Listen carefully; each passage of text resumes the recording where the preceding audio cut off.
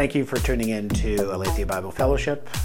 Today's sermon is on viewing the world around us through appropriate goggles. So looking at things through salvation versus the scratched lenses that world experience give us. I hope you find this useful. If you have a need for any other questions or want to reach out, you can find more information at abfpdx.org. So today I'm going to continue talking about basically the world versus the church, people versus the church, talking about how it is that we are to be in the world and not of the world. Last week we gave kind of an overview, specifically talking about the reason that the world hates us, the reason that we are to show who Christ is and how it is that we're supposed to show Christ is. So today I want to talk a little bit more about that subject. Specifically, I want to talk about the change that's supposed to come about when we're Christians. So last week, the need for us to show the world who it is that Christ is was the prominent feature. We're not to wall ourselves off from humanity. We're not supposed to, become like a monk in a monastery or what have you. We have a task of utmost importance to be that light on the hill, to be the salt of the earth, as the scriptures say. So that task, it has, it's almost like a tightrope sometimes, right? This fine edge. But let's just remind ourselves where we were as we talked about it last week. So the way that we're to show the world that God sent Jesus is found in those verses that we looked at in John chapter 17. John chapter 17, of course, being where Jesus himself is praying in the presence of the disciples and laying out for them in his conversation with God how it is basically that they should be operating, and how then we as well should be operating as we come after the apostles in that. So according to what we were reading in John 17, we're just going to look at real quick at two verses, verse 21 and verse 23. Verse 21 says, I pray that they will all be one, just as you and I are one, as you are in me, Father, and I am in you, that they may be in us. And then this is continued on in 23, I am in them, and you are in me. May they experience such a perfect unity that the world will know that you sent me and that you love them as much as you love me. So there's that, they will all be one, right? There's that solidarity that's there. It is literally the way that we're supposed to reach the world with that understanding of the fact that God sent Jesus into the world. They will know who Jesus is because of our solidarity. You can also see in John 17 how the world feels about the church. Back in verse 13 through 16, it says, Now I'm coming to you, and I told them many things while I was with them in this world, so that they would be filled with my joy. I've given them your word, and the world hates them because they do not belong to the world, just as I do not belong to the world. I'm not asking you to take them out, but keep them safe from the evil one. They do not belong to this world any more than I do. So the reason that the world hates us is that we no longer look at things through the marred vision that the world frames everything in. It's kind of funny. I was sitting up here just before starting trying to wipe off my glasses so I could see clearly. I just made it worse, by the way. But it fits, right? When we are in the world and operating with that idea, that system that the world tells us we need to be operating in, we see just a lot of chaos. Things are not crisp and clear. They're all over the place. There's this sense of unconnectedness that takes place from it. But when we look through the corrective lenses of our salvation, that's when things start to come into focus. So when we look through the corrective changes of salvation, it changes our outlook and how we see things, and it informs our mindset. Our mindset informs our actions, and we operate differently. The world doesn't like things that operate differently.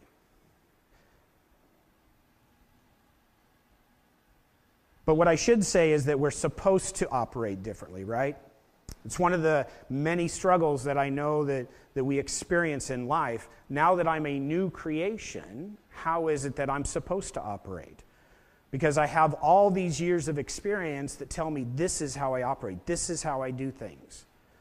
And sometimes we fall into the trap, even though we recognize who Christ is, even though we've embraced our relationship with God through Christ, we fall into that trap of still operating as if we were that old creature. That creature that was supposed to have died as we were resurrected as a new body. In fact, James in chapter 4, verses 1 through 3, says to the church, he says, "What is causing the quarrels and fights among you? Don't they come from the evil desires at war within you? You want what you don't have, so you scheme and kill to get it. You are jealous of what others have, but you can't get it, so you fight and wage war to take it from them, and yet you don't have what you want because you don't ask God for it. And even when you ask, you don't get it because your motives are all wrong. You want only what will give you pleasure." I think these 3 verses here really sum up a pretty good description of how the world works. And yet James is sitting here writing to the church, identifying these exact same characteristics. So this says to me, there's been a failure. This is no longer the people of the church being in the world but not of the world, but people of the church being of the world. So that line has been crossed. Not so we're the beacon anymore, but we've been led astray by what the world has to offer to us. The issue at hand is when we fail to leave behind the identity that we carried when we were of the world, we are failing to take hold of the victory that we have in Jesus. A victory through Christ, through his death and resurrection. And so we struggle with temptation, and we struggle with the idea of having these things. We struggle with the pride of life, right? And we don't take hold of the victory that is already there, that is ours for the taking. We fail to be victorious in our own lives because we lose our focus. Our lenses become marred. We're no longer thinking through the lens of salvation like we're supposed to. In Romans 6, 5 through 8, it says, "Since we've been united with him in death, we will also be raised to life as he was. We know that our old sinful selves were crucified with Christ, so that sin might lose its power in our lives. We are no longer slaves to sin. For when we died with Christ, we were set free by the power of sin. And since we died with Christ, we also live with him." See, there's been a change that took place. The question is have we actually taken hold of it? We know that there is death in sin for Romans 6:23. This should be a verse that we probably all have memorized, right? The wages of sin is death. But, see, you don't want to stop there. But there's a promise that comes. The free gift of God is eternal life through Jesus our Lord. So you have our old sinful lives, you have the place that we were, and through Jesus and his death and resurrection, we are created anew because we are one with him. 1 Corinthians 15, 56 and 57 continues that thought process, right? It says, "For sin is the sting that results in death. The law gives sin its power, but thank God he gives us victory over sin and death through our Lord Jesus Christ." Now remember, this is where I come back to John 17 and I say in verse 21, it says that I pray that they all will be one just as you and I are one. You are in me, I am in you.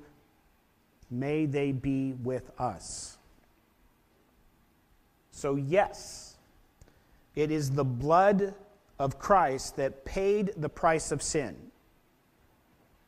It is Christ's resurrection that broke then the power of sin and death and in the lives of all who trust in his name.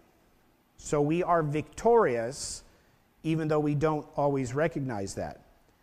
It's just a logical progression, right? I'm united with Christ in death, which is the wages of my sin. He's victorious over death, and since I'm united with him, I am one with him as he is one with the Father, I too am victorious over death and sin.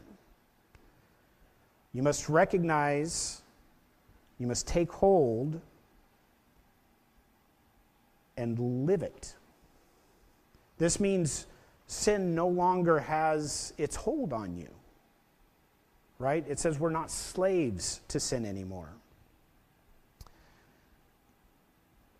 And it is how that we treat one another that is supposed to show the world who Jesus is. But James in chapter 4 continues on from those, right?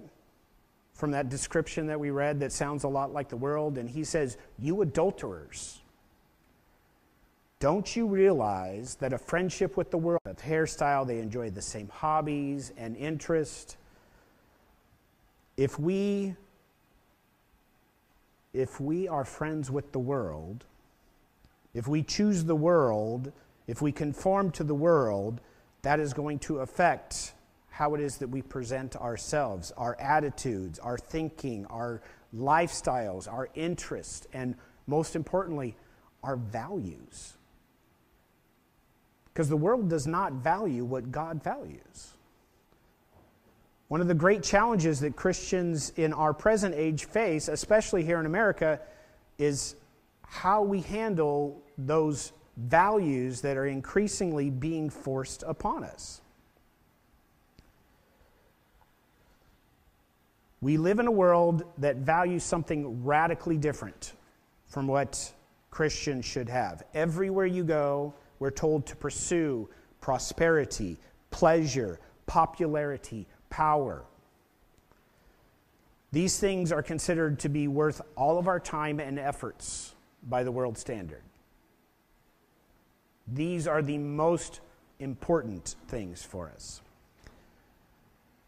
There's a fairy tale that, quite honestly, I haven't heard in quite some time. It's well known, the Pied Piper of Hamelin. I see some nodding heads, right? I don't know.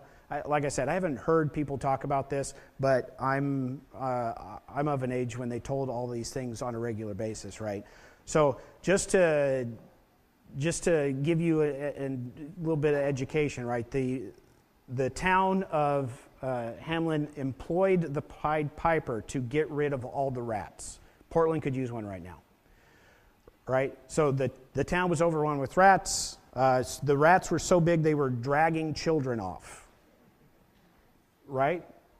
So the Pied Piper comes along and he says, I can get rid of the rats for, such and such amount of money, what have you.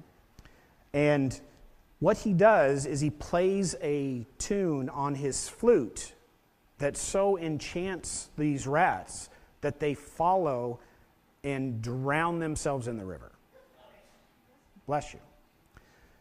So the tune was so enticing to the rats that all of them were charmed, all of them were led without any resistance out of town and into the river where they all drowned. Now, there's more that goes into that, but I want to focus just on that first part, right? If I've piqued your interest, it's a great read and understanding, right? But we kind of find ourselves in that situation in the world right now. We are surrounded by this, this magical tune that's being played by the media for all to hear. We're inundated with the call that would draw us to trends, values, and attitudes that the world wants us to find so enticing that we would literally drown ourselves in that culture. I mean, we all carry devices and have access to everything, and sometimes the call is so overwhelming that even in a social situation, we're just sitting here doing this. How's it going? You see how easily I slipped into that? It's almost like I've done that before.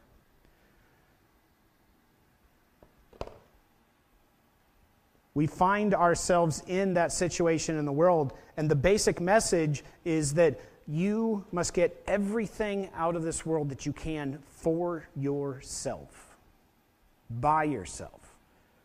You can't trust anybody, because if they spot any bit of weakness, you will be pushed to the side. You will not have the victory that you seek in life unless you grab these things for yourself as quickly as you can. You are the only one that can make yourself rich in this life. You can make yourself look good. You can make yourself feel good. You can enjoy yourself. You can change the very person you are to make sure that you feel good. The world likes us to believe that these achievements and this focus on self and what it is that we can get is everything. It's very lonely. Our senses being bombarded all the time with this makes it so much more important that we as Christians spend time in fellowship with one another. That we take opportunity as much as possible to hang around each other, right? Those friend groups. We may not all have the same hobbies. How many people, laser engrave wood? Oh. You don't share the same hobby as me? I guess we can't be friends. That's what the world would teach, right? I have to associate with those people who like that smell of burnt wood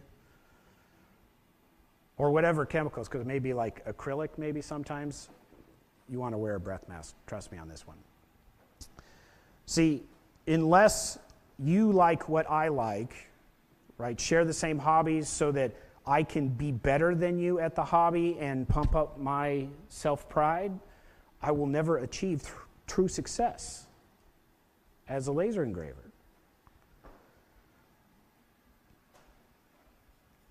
Or maybe it's appearance. I found out yesterday that, yes, I apparently am getting old.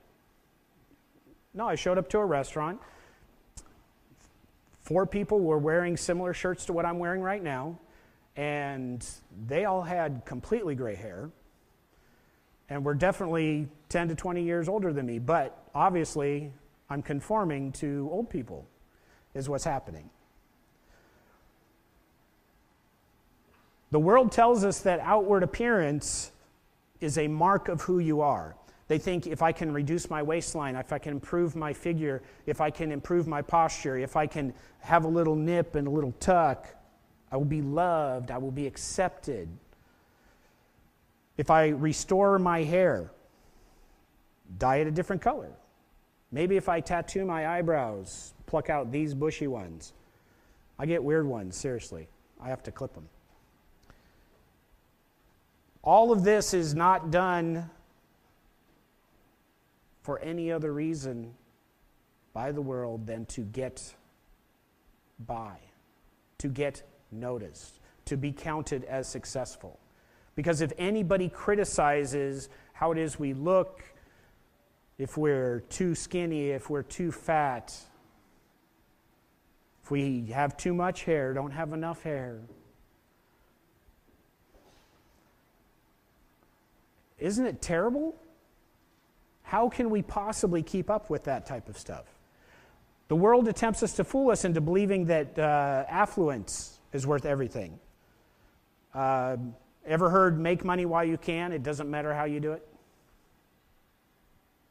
Well, I mean, you can go on the internet right now. Don't, because we're busy. But later you can go, and I'm sure you can find that that's a prominent feature. So like the rats that were charmed by the Pied Piper, we see our own loved ones, our friends, our neighbors, our colleagues at work being enticed irresistibly by the exact same tune, and we sometimes feel drawn to follow it, not paying attention to the dangers and the end that it will lead us to. The solution to this is also found in James 4, verses 7 through 10. So following up this, admonition, James says, humble yourselves before God, resist the devil, and he will flee from you. Come close to God, and God will come close to you. Wash your hands, you sinners. Purify your hearts, for your loyalty is divided between God and the world. Let there be tears for what you have done. Let there be sorrow and deep grief, and let there be sadness instead of laughter, and gloom instead of joy. Humble yourselves before the Lord, and he will lift you up in honor. See, it's not what we do, it's not the actions that we take that make us successful, that show honor and glory. It is what God does, right? Humble yourselves before the Lord, and he will lift you up. We have to make that step and take hold of that renewed mind, that brand new mind that looks not through the scratched, marred lenses of the world that just keeps everything chaotic and out of focus, but through the, I almost said progressive lenses of salvation. It's radically different from the way that the world thinks, right? It's more in focus. I know it seems odd to us because we have all these experiences that say, no, this is the way that you're supposed to think. But we have to stop looking through that filter. We have to stop dancing to the tune of the Pied Piper. We are to look first to God and our relationship with him. We are to show who Jesus Christ is through our love for one another, and the only way to do that is to focus first on our relationship with God, to grow our relationship with God, to spend time in our relationship with God. And praise God, we don't have to do that alone because he's put a ton of people around us who are on the same journey, on the same path, with the same mission, so that we can show our love for one another, and in doing so, inform the world of who Jesus is. Because if we focus first on our relationship with God and our mindset is changed, we begin to see even the world through his eyes. John 3:16. For God so loved the world that he gave his only Son, so that everyone who believes in him would not perish but have eternal life. It continues in 17 to say that God sent his Son into the world not to judge the world, but to save the world through him. Now, I know last week I said that we're not supposed to, the mission of the church is not to focus on making society better and to save the world, because that's not our mission, right? We're supposed to shine the light not on ourselves, but on Christ, on God through Christ. We do that by showing the world our love for one another, and this shines that light on who Jesus is and who God is. We are tasked to show the world Jesus through our solidarity and point to him. He will make the world a better place. He's already got plans in place, and his plans will not fail. Our one momentous task is to change how we think and not be enticed by those things in the world, but to think, well, I don't know, instead of for myself, for somebody else. To think about how it is that I can humbly serve you.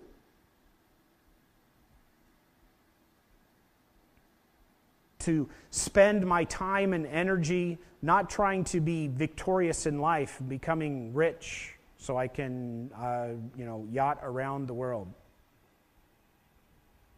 I don't know, it just came to me. I don't really like the ocean, so I don't think that I would do that anyways. But if you get a big enough boat, maybe, I don't know. But that's not what my goal in life should be. We must join God in the way that he loves and stop looking through the lens that we developed as a slave to sin, and must now view things through salvation from that sin. Throw away our old self instead of dragging it along or just putting some makeup on it and pretending that it's all right. We are not alone in this process. And that's the key that we often fail to take hold of. We often still carry over that baggage from our experience with the world and how we had these friends that we thought would look after us and care for us and take care of us. And then they stabbed us in the back. And then we take that lack of ability to trust anybody into our Christianity. We don't throw it away with our old self like we're supposed to, but we take that into our Christianity, into our relationship with Christ, and we see people at church and we think, well, I don't know that I can talk to this person. I don't know if I can be vulnerable with them because they're going to stab me in the back like so many other people have. How can we truly be one with each other if we're not willing to trust one another? You want to ask me my secrets? I'll tell you my secrets. Oh, I don't have any. There's no skeletons dancing in the closet waiting to be uncovered years later. I can't live like that. First of all, it's daunting. I don't want to have to work that hard. And we are not alone in this task, even if we seem to be separated, if we're outside of our community of faith for a short time because of this, that, or the other thing. Galatians 5, verse 13 through 16 says, "You have been called to live in freedom, my brothers and sisters, but don't use freedom to satisfy your sinful nature. Instead, use your freedom to serve one another in love. For the whole law can be summed up in one command: love your neighbor as yourself. But if you're always biting and devouring one another, watch out, beware of destroying one another." And here's the part, right? I say, let the Holy Spirit guide your lives. Then you won't be doing what your sinful nature craves. God didn't just say, hey, just don't do it anymore. He said, don't do it. Here, let me help you. I've always been here wanting to help you.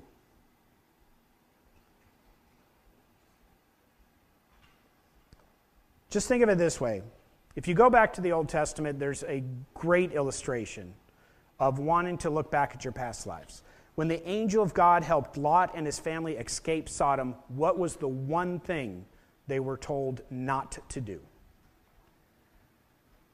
Don't look back.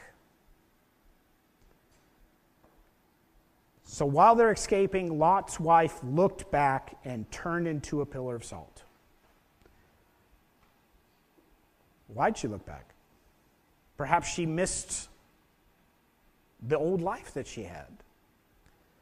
Perhaps all those things that she loved about her life were there, being destroyed by the hand of God.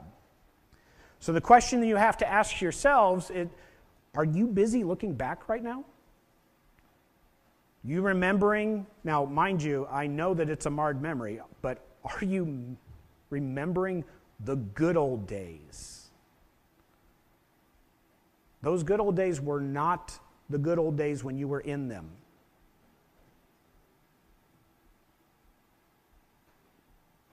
The memory does not hold up. I too had good old days in high school, right? I was in many sports. I was also a band geek. It was kind of weird. I was a 4-year letterman. Do I look back fondly upon those days and say, oh, the good old days? No, I don't. And there's a lot of good things that happened then, but there were a lot of times where I had no idea who I was. Because I was still trapped in that mindset that I needed people to like me. So in order to get people to like me, I was a jock when I was with the jocks. I was a band geek when I was with the band geeks. I was an academic when I was with the debate team. So many different personalities. Just to try to belong. But through Christ, I don't have to be somebody else to be part of the church.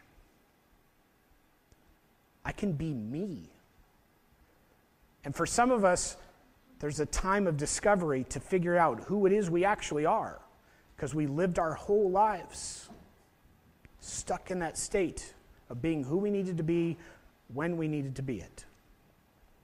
Praise God that we can be fully cohesive in our worldview, and we can just be us. And in that, we can come alongside each other, and there is no need to look back.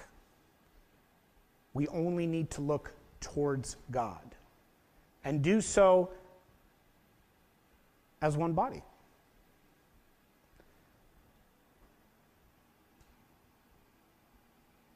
Don't look back.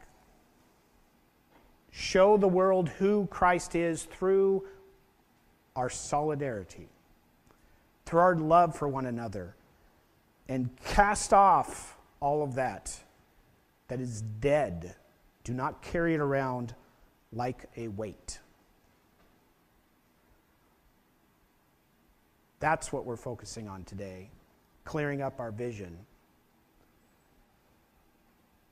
So I'm going to take opportunity to give you some questions for cell group.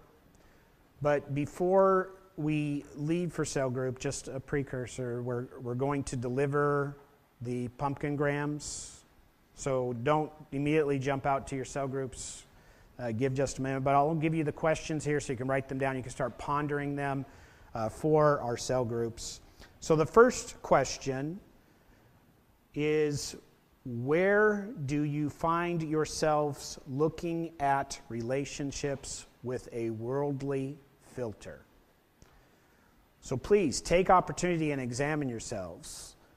Where is it that you find yourselves looking at relationships through the worldly filter? The second question I have for you is, I just want you to take opportunity to see how it is that your friend groups have changed since you've become a Christian. Now, some of you, I know that you've lived a long life as a Christian, but I'm sure that your friend groups changed. You may have to think back. And that's perfectly fine. But examine that. How have your friend groups changed since becoming a Christian? And then the third one is, how are you working on your relationship with God? Have you given any thought to how you're working on your relationship with God? How are you working on your relationship with God? Please ponder these things.